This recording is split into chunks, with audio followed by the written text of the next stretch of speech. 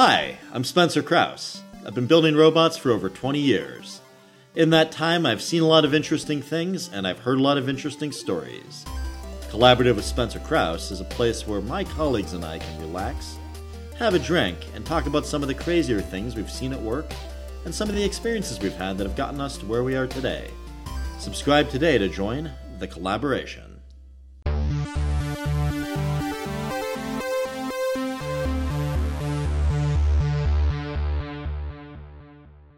Welcome to the Collaborative Podcast. I'm your host, Spencer Krause. Our guest today is Kathy Henrich. Kathy is the CEO of the Milwaukee Tech Hub, an organization focused on promoting tech companies and the tech ecosystem in Southeast Wisconsin. Welcome to the podcast, Kathy. Hey, thanks. Great to be here. Thanks for coming on. Yeah, I met you a couple of weeks ago through our mutual friend, Nicole Donnell, and thought you were awesome, and that's how we meet everyone on these things. So really excited to get into it. Yeah, the world gets smaller every day, doesn't it? Amen, sister. So I guess I was kind of interested in your background because when I was doing my diligence on you, you're one of the few people I talked to that didn't kind of come up through like a technical path as much as an executive path. So I know you coded and you did tech and you're technically proficient, but you became a tech executive, it seemed like through an interesting channel, we'll say. So what was your journey like? When did you know you wanted to do this and kind of what got you down that road? Yeah, I was laughing. I listened to one of your previous podcasts this morning and they were talking about childhood and knowing. And I'm like, well, that's not true at all. Who'd you listen to? Sorry. I forget. But it was funny because I did just the opposite. In fact, as a valedictorian in high school, I told a counselor that I wasn't going to need math or science after high school. So therefore, why take it in my senior year?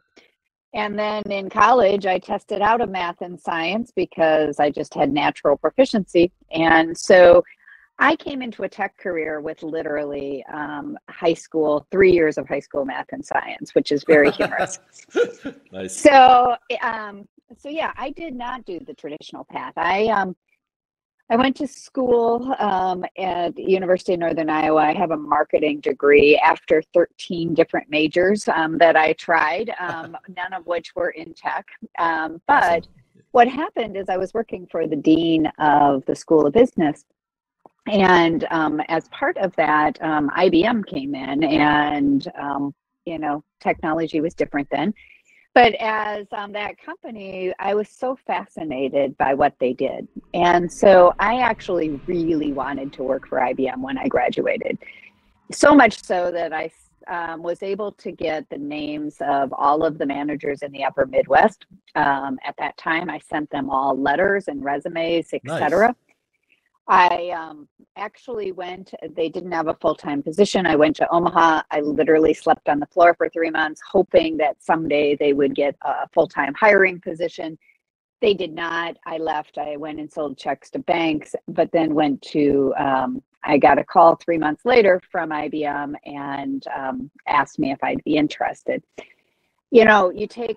At that time, IBM was willing to hire on a competency test, like, do you have the capability of learning tech?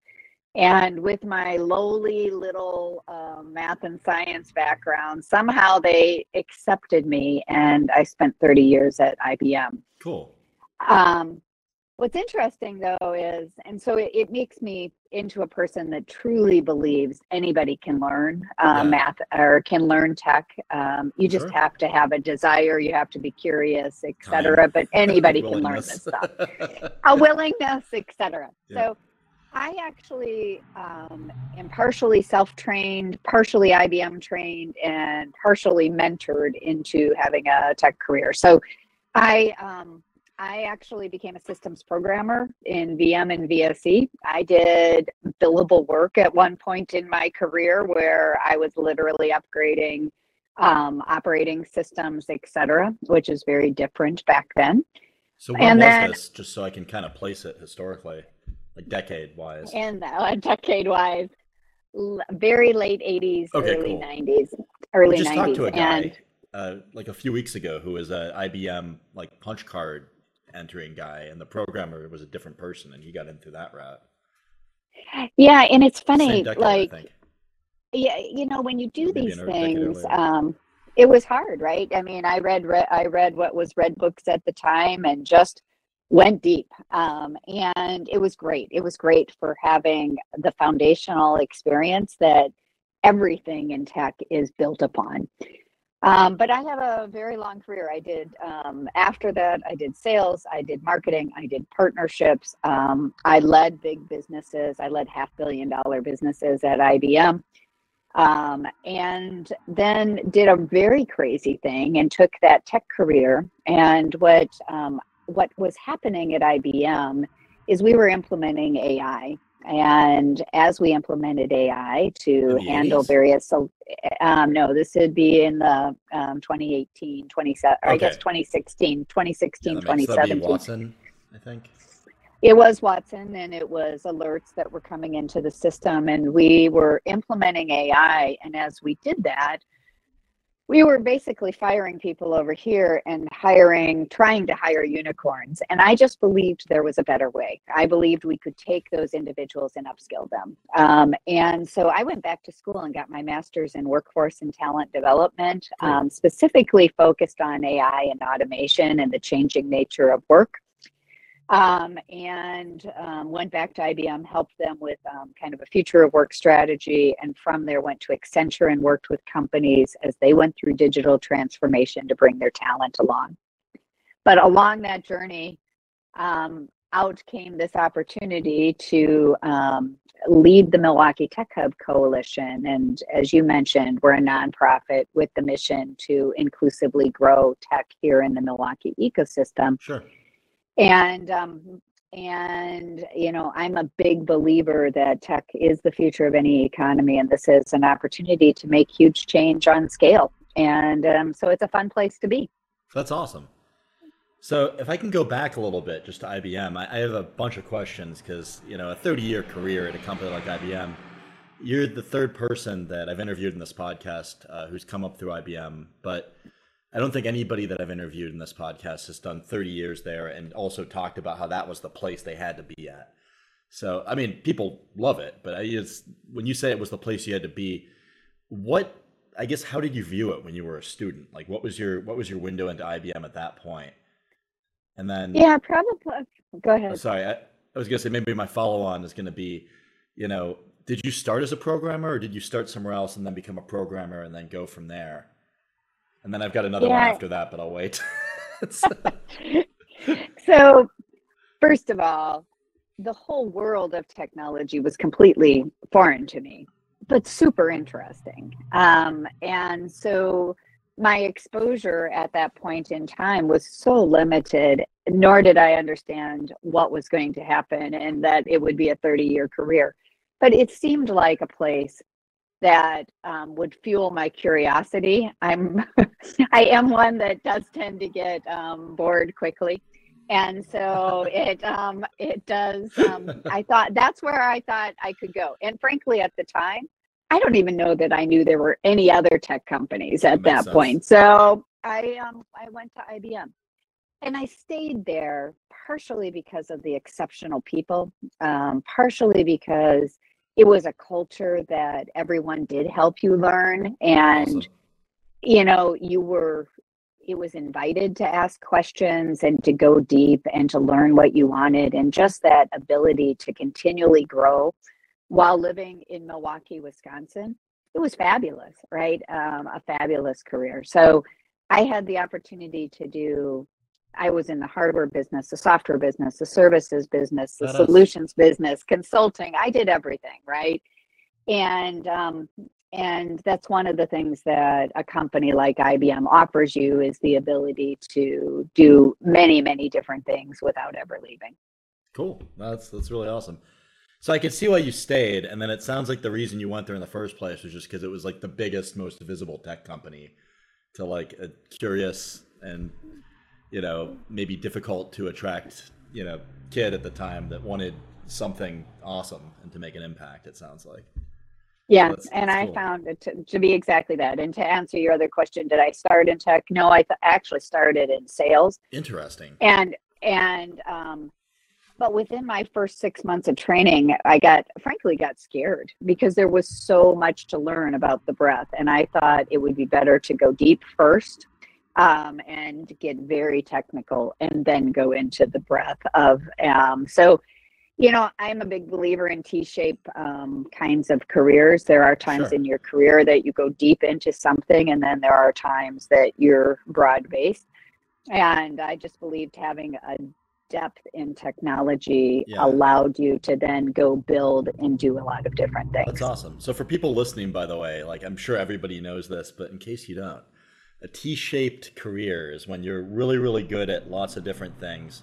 Or sorry, you're decent at lots of different things, and you're really, really good at one thing, and that's like the vertical part of the T. So I don't know. Most people probably know that, but just in case you didn't, that's what it is. Yeah, That's awesome. absolutely. So you built out the vertical part on tech just by programming for a while. Yes. Yeah, that's awesome. Go VMVSE, baby. What That's is a long time ago. VMVSE? I don't know that one yet. VM is so it's the predecessor to VMware on the Oh, cool. mainframes. So it's the virtualization software, and VSE would be akin to MVS, but for smaller systems. That's it. What is MVS? I'm just not as much a Oh, software guy. mainframe. So Mainframe virtual system? mainframes operating systems. Oh, no worries. Got it. Thanks. No That's awesome. problem. Yeah, no, that sounds really fun. Okay, so now that you're in the Milwaukee Tech Hub and did you found it or did you come in kind of later on and take over? I am the first CEO. So when I came in with literally a blank sheet of paper, but it was founded and funded by six initial founding companies. So including Northwestern Mutual and Advocate Aurora, Coles, Rockwell Automation. So some big names here Oh, in interesting. the region. Yeah. So they were able to gain the initial funding for it, and then sought a CEO to lead it. But it was a relatively blank sheet of paper. We had some research on things that had worked in other cities. We had some view of what the strategies would be. But just like any other startup organization, you start with one hypothesis, and as you get into it, you learn and you continue to morph and refine what you're doing. So that's been a phenomenal journey, both to do a startup from ground up, Yeah. which, by the way, that's like any other startup. A startup nonprofit is no different. You're worrying about everything from being, the Microsoft administrator to defining your strategy and everything in between. And at the same time, Sweeping the floor. yeah, you do everything. As we all do. But Yeah. and the other piece of it, though, is, when you're refining the strategy, we're now at a point where we say there's really four big things we do. The first is really around attracting tech talent and tech companies here to the region. The second one is around building a diverse tech talent pipeline all the way from kindergarten into reskilling and upskilling. The Kindergarten. third is, That's really young. yeah, yeah, it is. The third is really growing. They're scaling the innovation ecosystem. And last but not least is really creating connections in community. And, we started with 6 members, now have over 125 organizations all working together with us to advance that mission. Cool. So it almost sounds like just a coalition that you've been able to grow, if I'm understanding correctly, just to advance, your region's tech scene, which is admirable and awesome. And I think every region should be doing that because that's the only way we get stronger as a nation and as a tech community. So, I mean, that's good on you for that. Well, and you're completely right. And I'm a firm believer that small nonprofits don't change the world. It's just the reality, right? They make an impact, but they can't change the world. But if you get multiple organizations from the government and the universities and the corporations and the startups, et cetera, all kind of aligning and moving in the same direction, you actually can make a huge difference in an in an environment and scale much quicker. It's not easy, I'm but sure. it is certainly the right path to go if you want to make impact on scale. So, what do your members look to the Milwaukee Tech Hub for primarily? Is it networking with other members? Is it government funding externally? Is it recruiting? Is it none of the above and I'm missing the point entirely, or is it all the above? It's all of the above, Got which it. is always the fun part. And it's also helping create a diverse tech talent pipeline. So that's So, something the and members I'll are seeking out directly. That's not something that you've taken upon yourself to do external to like individual member requests. So we have, so you take and look for commonalities and trends, and from there build offerings that help address that. Whether we deliver it as direct services or we partner with someone else to do so. So, for example, we actually saw. I'll take the startup ecosystem. So one of the gaps we saw in the startup ecosystem is just, we knew we did not have enough venture capital per capita that, we should have. Yeah. And you can either say there either isn't enough money, or you could look at the other side and say, we just don't have enough companies to invest in that are worthy of investment. And so we chose to focus on let's build companies and the money will flow. And so we have an early stage incubator. We've had over 200 founders go through it in the last Cool. 3 years. We've had over 100 and I think it's about 120 new businesses formed in the region as a result of that. This is a really early stage. That's a pretty strong success rate if you've done 200 and 120 of them have stuck around. I mean, the failure rate on product startups, I think, is 95% on average. So you've really beaten the odds, or you're vetting your applicants really, really carefully, or both. So that's pretty awesome. Well, actually, it's just we are very inclusive. So the other thing that's very unique about what we're doing compared to others is we have very low barriers to entry. Okay. We intend for you to come in as early as I have an idea of a problem I want to solve, and I think I can solve it through something technical. And the reason, and part of that is we wanted to bring in founders from all walks of life. And one of the things that is probably one of the most successful parts of it is over 65% of those that have been through the program are from demographics that have been traditionally underrepresented in technology. So women, individuals of color, veterans, and differently abled individuals. Cool. And so when you take a look at that, that says we're bringing in a whole new batch of founders into the ecosystem and really starting to build things at scale. That's great. Yeah, it's been very fun. Yeah. That's really awesome. So what kind of resources do you provide the companies that come through your incubator with? Is it financing? I'm sure there's mentorship. I'm guessing you're hooking them up with the people you're trying to bring up through your reskilling programs, if I had to venture a guess. But what am I missing?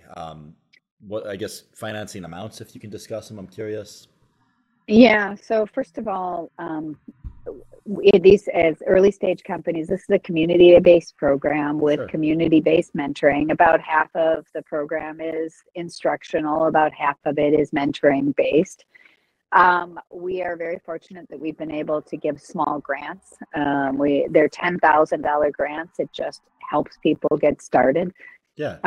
And we've given out, we only do a subset. We do a competitive process with a panel of investors. I'm a firm believer I should have no vote in this thing. I should take professionals' opinions. And we've given out $240,000 of small grants in the community in the last couple of years. That's cool. So like 24 of them. Yeah, 24 of them. Nice. That's awesome. Yes. So that's been great.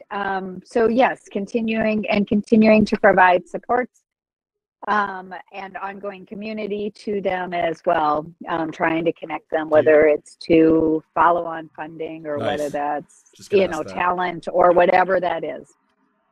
Where do you look for follow-on funding typically? So I can tell you a little bit about how Pittsburgh, are you familiar with an organization called Innovation Works here in Pittsburgh? I'm not So actually. I think it's what's referred to as a Benjamin Franklin Center. Although if I'm wrong on that, please send the hate mail to podcast@ska.solutions.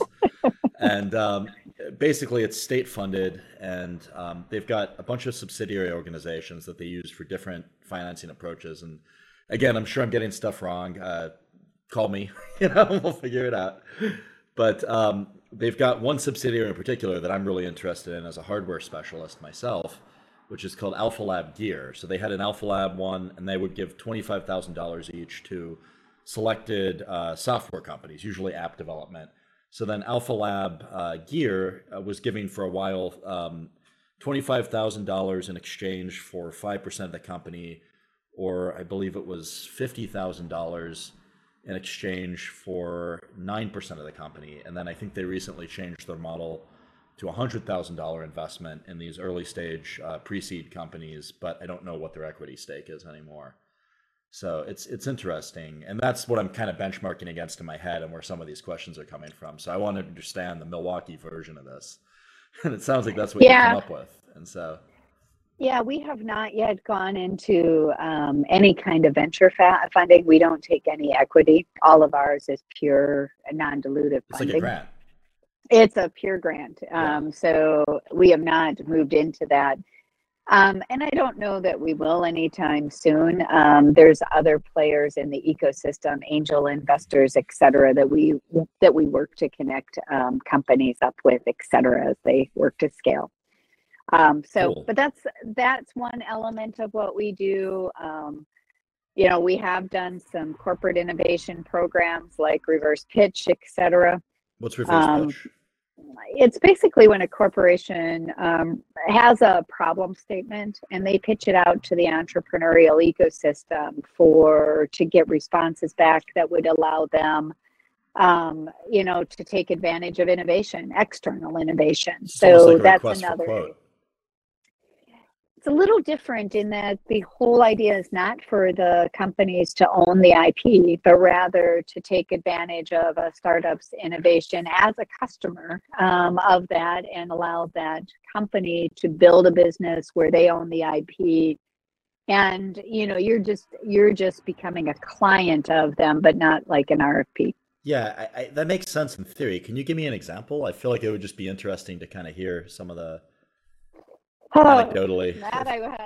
No worries. One of them was some of the data coming off manufacturing lines, and how do you better align that, ingest that data, and be able to prepare that for analysis, et cetera. So that was one, but there's been ones around, like in healthcare, around isolation, and how do we help solve, especially seniors who are feeling isolated, and this one was awesome. During the pandemic, right? Everybody was feeling isolated during the pandemic.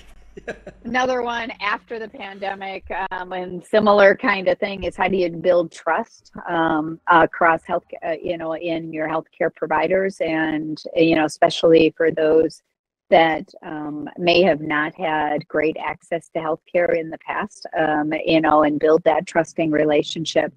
So those are interesting problem statements that, for sure. One company doesn't have to own the answer for, but rather it's an industry challenge or a market challenge that you could truly build a business off of.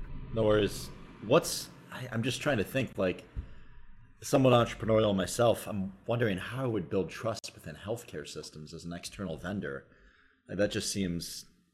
Can you give any of the examples of stuff people pitched as a solution to that, or that one I can't right away? But no worries. But there are. It's a tricky one. There were always good ones. It's all of them have been very interesting, and then the corporations provide prize money, but also, the goal is to find ways to work with them and actually build a business relationship over time. That's awesome. And so you're building a business relationship with a new company and a client or a customer, which is awesome. And the customer is kind of soliciting the formation of these new companies to serve them, which is great. And then at the same time, I guess with the prize money and also awarding the grants that you're validating these companies, which makes it easier for them to seek follow-on funding. And also, I guess the sales to the customers validate them at the marketplace, where the other one's an investor validation. And that makes them, more people want to buy something if, I don't know, Aurora Health has bought it already. And so just guessing, I don't know. So. Yeah, so you're exactly on the right concept. It's exactly right. So that's one of the things, that piece of it is one thing we do, obviously. Like we have an early talent exposure program on the building a diverse tech talent. We have a collegiate program focused on AI and data. We actually have an apprenticeship model and also a network of reskilling providers, but in IT service desk, security, software development. And then we also have been taking advantage of an AI upskilling program as well. So that's cool. Where are people? I'm sorry, I didn't Right. mean to cut you off again, Kathy. I've just got so many questions because you're bringing up so much cool stuff. If I can interject, where do the people that enter in the AI upskilling program typically come from? Like, I've seen people in coding boot camps, right? The most interesting resume I ever read of somebody that came through a coding boot camp was expertise in full animal butchery. That was the beginning of the cover letter, and then it was going into the stuff that they'd learned. So, what are some of the backgrounds of people that come in to learn about AI, I guess, and what do you teach them first? So on the AI Academy, those are actually coming from within companies. They have to be sponsored by a company. So this is an upskilling existing employee. So, it may be somebody coming out of an insurance company or out of a healthcare system, et cetera. Like a sysadmin? And being able to, I don't know that we've had any sysadmins. Most of ours have come from the business side of the house and are going into AI skill. I'm sorry? Like a director or like an engineering manager or an executive or a salesperson? They make a range. They can be any of those. They just have to be able to pass some initial exams that like have IBM. competence. Yes, exactly. Back to my IBM days. Nice. But, and to your point, though, like other reskilling program where people are new into the field, these are people that may have come from construction and no longer want to go up and down ladders, et cetera. Yeah. But we have one of our retail organizations here are helping upskill cashiers or people that have been in banking. So, you really can come from a lot of different backgrounds and learn tech. And like we started this conversation, I'm a firm believer that people can learn this stuff and credentials. Sure. I agree. You do not have to have a 4-year degree in it. Having credentials work. 100%, right? And I'm almost more impressed with the people that don't have the degree you would expect for a job that are doing well in it than the people that do, because that's someone that just figured it out the hard way, and knew they really wanted to do it and elected to do that thing. I don't know. I do think there is, if you think about like imposter syndrome or whatever you want to call it, I do think people that come up through non-traditional means sometimes have to battle that, but I have a master's degree. But I think I really do. And when I mentor people, I just say, ask the dumb questions. Actually, believe it or not, many times you'll be surprised that they'll go, I never thought of it that way, because you have a different way that you think. And that's a good thing in tech. Yeah, for sure. It's an advantage. If you have a perspective no one else has, you might figure out something that they didn't think of. Exactly. So you have to think of it not as a disadvantage, but actually in some cases it can work to your advantage. Yeah. It's interesting you mentioned the imposter syndrome with people that come up through non-traditional means. So I actually was having a conversation earlier today, and one of my colleagues called me and said that he's a technical program manager at Google, and there was another technical program manager at Google that he was working with, and his background was as an engineer, and they've both done all this different stuff at different companies, and which were there. The other guy's background was as a technician, and they both ended up at TPM. And the one guy that started engineering was like kind of like a little bit more analytical and like wanting to step back. And the TPM guy was really like boots on the ground, like, like, we need to get this done now, and like a lot more, like, I guess, I don't know if I want to say tactical, because I don't know if that's the right word, but he had a sense of urgency, to his approach. So it was interesting to see kind of the different, and then scientists are a whole nother bag of hammers. And so, it's kind of interesting some of the to see best how people's some of the backgrounds best form them. teams, yeah, some of the best teams are actually ones that are made up of all of those, right? Because you can overanalyze, you can be risky, right, by trial and error that sometimes doesn't work, right? And when you take the mix of skills, you actually oftentimes come up with the best solution. Yeah, I agree. Diversity for the win.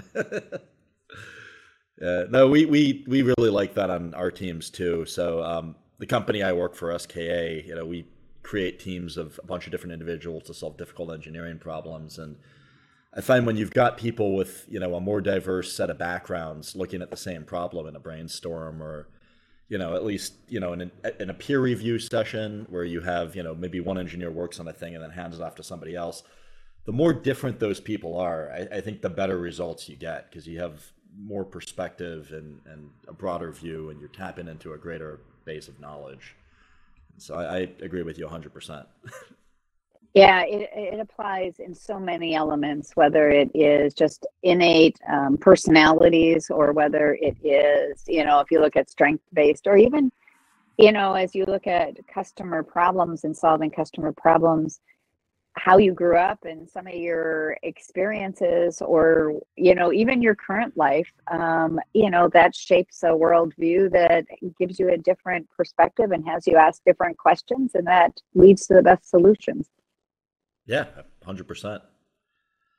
So what's some of the stuff, I guess, from earlier in your career that kind of helps you that some of your coworkers didn't think of? Was the aptitude test piece your idea, for instance? Like, because I just correlated that to the IBM. I mean, I'm sure there's stuff like, you've worked at Accenture, you've worked at IBM, you've seen a lot of things. I'm sure that's given you perspective. Made you an example. It has, in many, many, many different directions. So I definitely am more on the width of the T now than I am in the depth of the T. I think we're very fortunate oftentimes in our careers that various experiences come together to form a basis for what you do next. Somehow the universe has a way of doing that.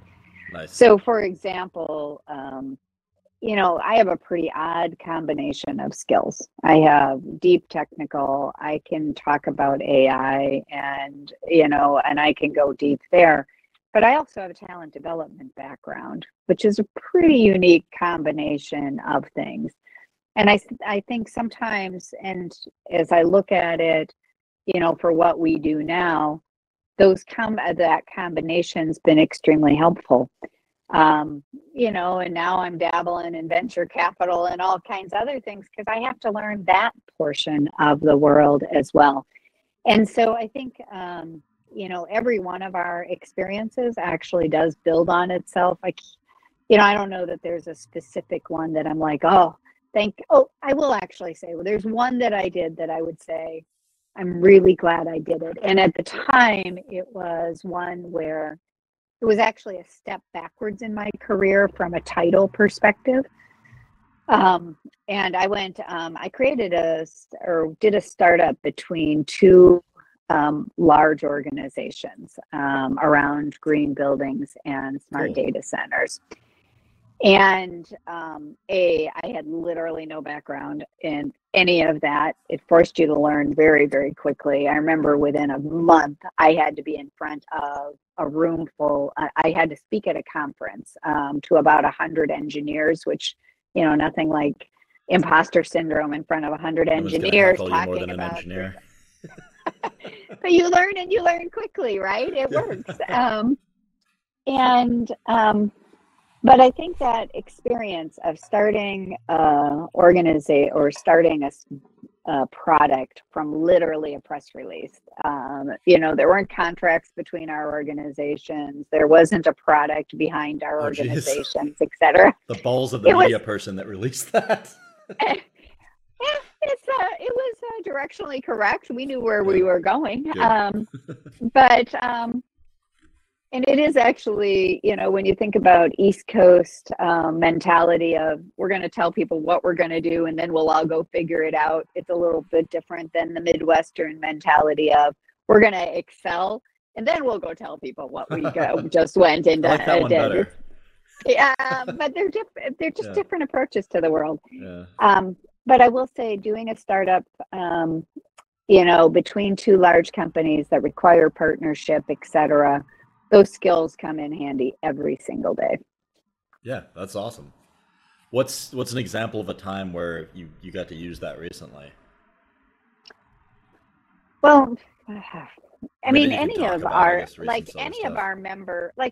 memberships or any of our members, you just have to put yourself back into their shoes. What are they trying to accomplish? And I think that's one of the things you learn in partnerships, right? Is everybody has to have a win in a partnership. And you have to be able to put yourself in their shoes. No matter what you want them to go do, they're dealing with their own internal pressures. And so being able to do that comes in handy every single day in working with members, large corporate members. That's awesome. So you're almost like, this is going to sound bad, but like a psychologist for a whole organization. You're like a couples counselor, but for different companies. Well, you find out how do you create win-wins, right? When you can create a win-win, all will be fine. So awesome. And sorry if that was like a weird analogy. I just thought trying to free associate here. So what do you think is next? Like what are some of the things you see on the horizon? Obviously, you seem to place credence in AI, which it's undeniable that that's gonna. Has been changing, a lot of the technology sector, and AI is an interesting field. What else do you think is up and coming in terms of specific technologies, and then how do you think you're going to be able to attack those and develop them to the extent you can talk about it? No, I would say, I think generative AI is probably one of the biggest things that is going to change our industry and change it very quickly. And back when I was getting my master's, I volunteered in a kind of a grassroots initiative that we had, which was called Advancing AI Wisconsin. And we were basically going and trying to convince companies that this was something that was going to drastically change their businesses. And also having that conversation at a government level, et cetera. I think with the advent of Chat-GPT, it has made it real for people. Oh yeah, 100%. I did a letter of recommendation the other day, and I just typed in, "Hey, write me a letter of recommendation for this person," and like 2 or 3 things, and it was 85% done. I had to go tweak it, right, to have it be real and personal. But it saved me probably at least a half hour to 45 minutes. That's awesome. And I think when companies start to see just how transformative that can be on a personal productivity level, they can easily start to translate that into the impact it can have on their field. Now, I say that, and that is one small view of AI, right? Between computer vision and all kinds of things that are going on. But I definitely think our time has now come of people are able to understand potential use cases and see how that could drastically change their operations, and therefore the need to invest in those kinds of things. You couple that with things like quantum. Sure. And that's a much further out. But, part of the reason AI is where it is today versus when the concept was originated 50 years ago is just it's at a price point and we have the compute capacity now that, we can do this at pennies, right? And which wasn't even possible at the time that Turing really, came up with some of the concepts. Yeah. So you think about where we have come, and then you add quantum and what that could do to this capability, and that it will continue to be transformational, whether you're thinking about it in terms of, and I'm going to say this in the best possible terms, any tool can be used for good or for evil. Yeah. And we have seen that through the history of mankind.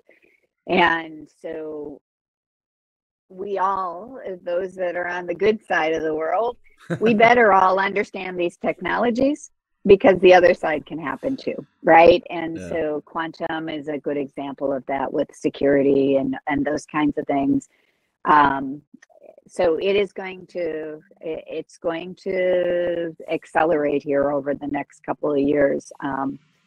Obviously other technologies are going to continue to change as well. Robotics is rapidly changing. That is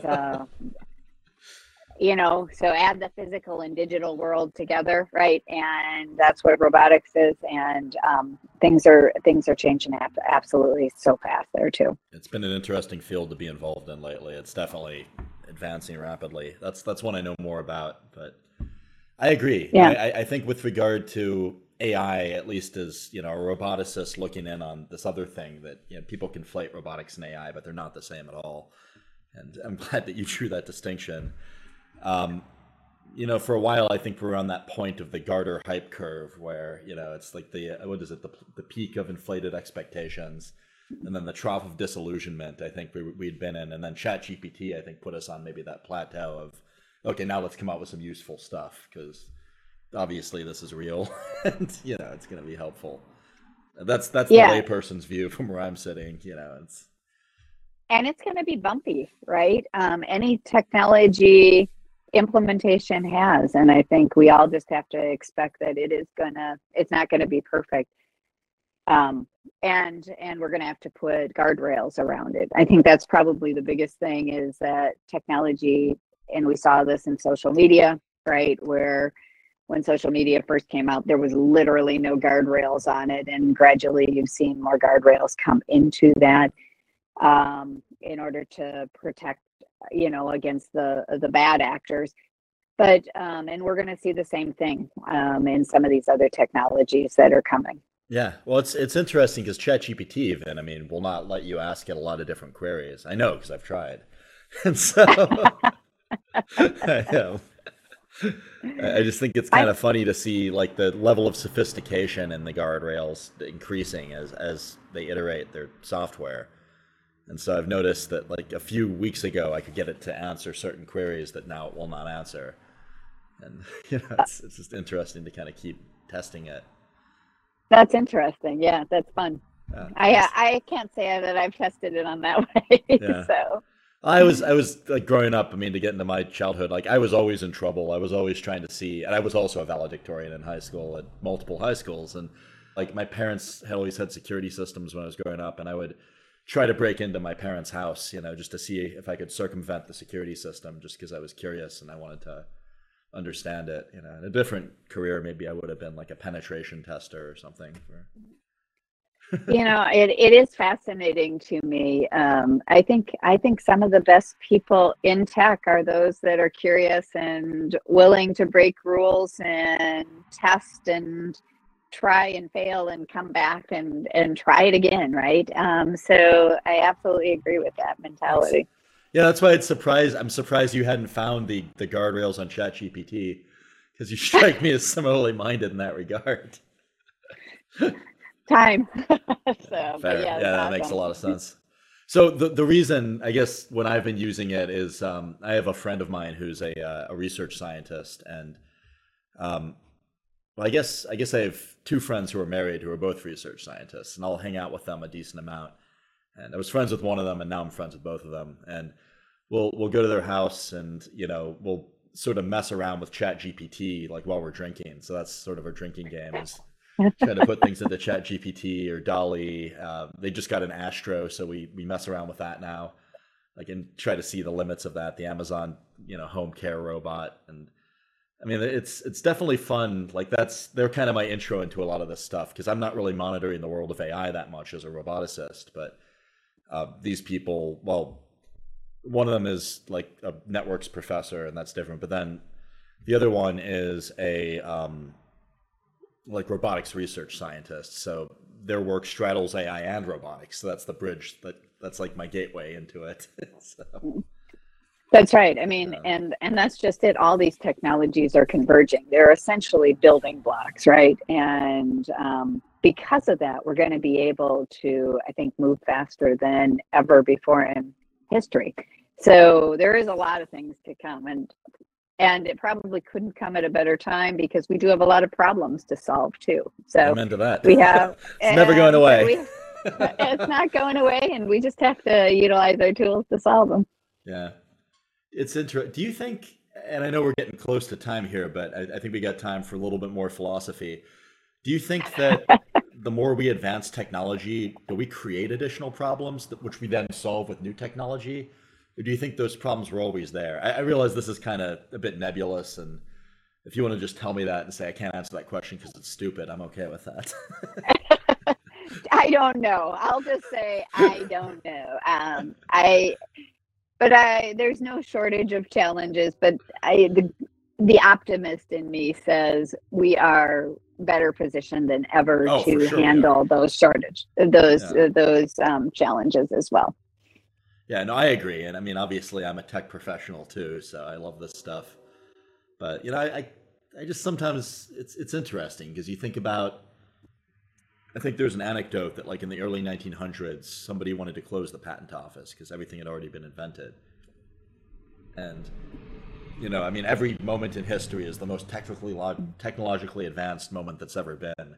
And so it's our imaginations, I don't think, can even conceive of what we're going to be like in 50 years or 100 years or, even 10 years. I mean, we can guess, we can say, quantum's probably going to play a role. Maybe, I don't know as much about that, but I believe you.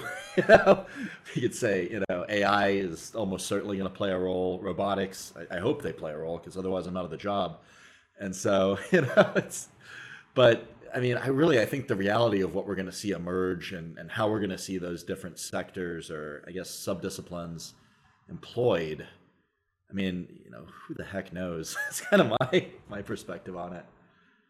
I think one thing is for certain is because they're so transformational, our leaders, whether they're leaders in government, whether they're leaders in industry, etc., need to understand the technologies and the capabilities of them, because it directly has an impact on our global competitiveness, our global security, all of those kinds of things. So the ability to make good decisions, even internally, as domestically, I would say.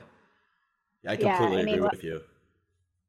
Over my career, right, tech was this thing in the corner, right, that, some crazy person that decided to become a systems programmer can go deal with, to, it's pervasive, and it is truly our future. And so I think and our present, right, but every one of our leaders needs to really understand these capabilities.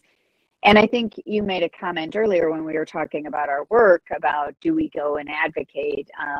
And we do, partially because where we're going requires private-public partnerships to get there. And so I think that is an important part of the work that all of us need to do, is to be educating our representatives, et cetera. Yeah, that makes a lot of sense to me. How do you get a senator or a congressperson to enter into like an upskilling program, to use your wording from earlier? Because I mean, that's what it sounds like it has to be, right? Is, you just have some kind of a literacy class. And I mean, how do you convince them to do what you did at IBM and learn about tech? And I don't know you need to learn at that level, right? But what Okay. you do need to do is you need So to understand the literacy. data. You need to understand the data, you need to understand the trends, and you need to understand the potential, and then you need to listen, right? And take advantage of experts that do know the technology deep. I don't think we can expect everybody, our leaders to understand the depth, but they do need to be able to lean on those and listen to those that do understand it well. Sure. How can I ask? I mean, this is a tricky question, but like, I guess I'm just wondering because it's so far from my universe. Like, how do you do that? Like, how do you just emphasize the importance and assume that they'll learn about it as a result of that emphasis, or is it more like do you give like personal advice or mentorship? How do you do that? I think it's all of the above. Okay. Part of that's interpreting helping people interpret the data and the trends, and kind of laying out what that looks like. Whether that's at a talent perspective, for example. I mean, I do something like there's all these headlines right now, right, of layoffs in tech, blah, blah, blah. And I've literally been asked, so does that mean the tech industry doesn't need people anymore? And I'm like, excuse my language, but are you kidding me, right? And um, and what I mean by that is the trends are such that we are going to need more and more and more tech talent. And these headlines are just temporary blips, right? And it's just a redistribution of where that Sure. talent is going to be employed. And I think so, to going back to your question, it's on all of us that understand these things to simplify that and get people beyond the trends or get beyond the headlines and really do the data analysis that helps them understand the long-term trends, the implications, and then the resources that they can leverage in order to make good decisions going forward. Yeah, that makes a lot of sense to me. Cool. Well, I So think we're getting close to time. I don't want to detain you because we both got dinners to get to. But yes, we do. um, is there a plug you want to leave, or like something at the end that you want to just leave people with? Usually, people talk about their company or something they're working on, or something they want people to donate to, or anything really. Yeah, I would just say I think we hit on some interesting topics that I think are important for everyone to think about. First of all, no one company can solve this alone. That's why organizations like or nonprofits like ours exist, because together we can solve those things, but alone we can't. I think the second is just the criticality that tech is all going to play in all of our future. And as leaders, we need to understand those and we need to invest in those.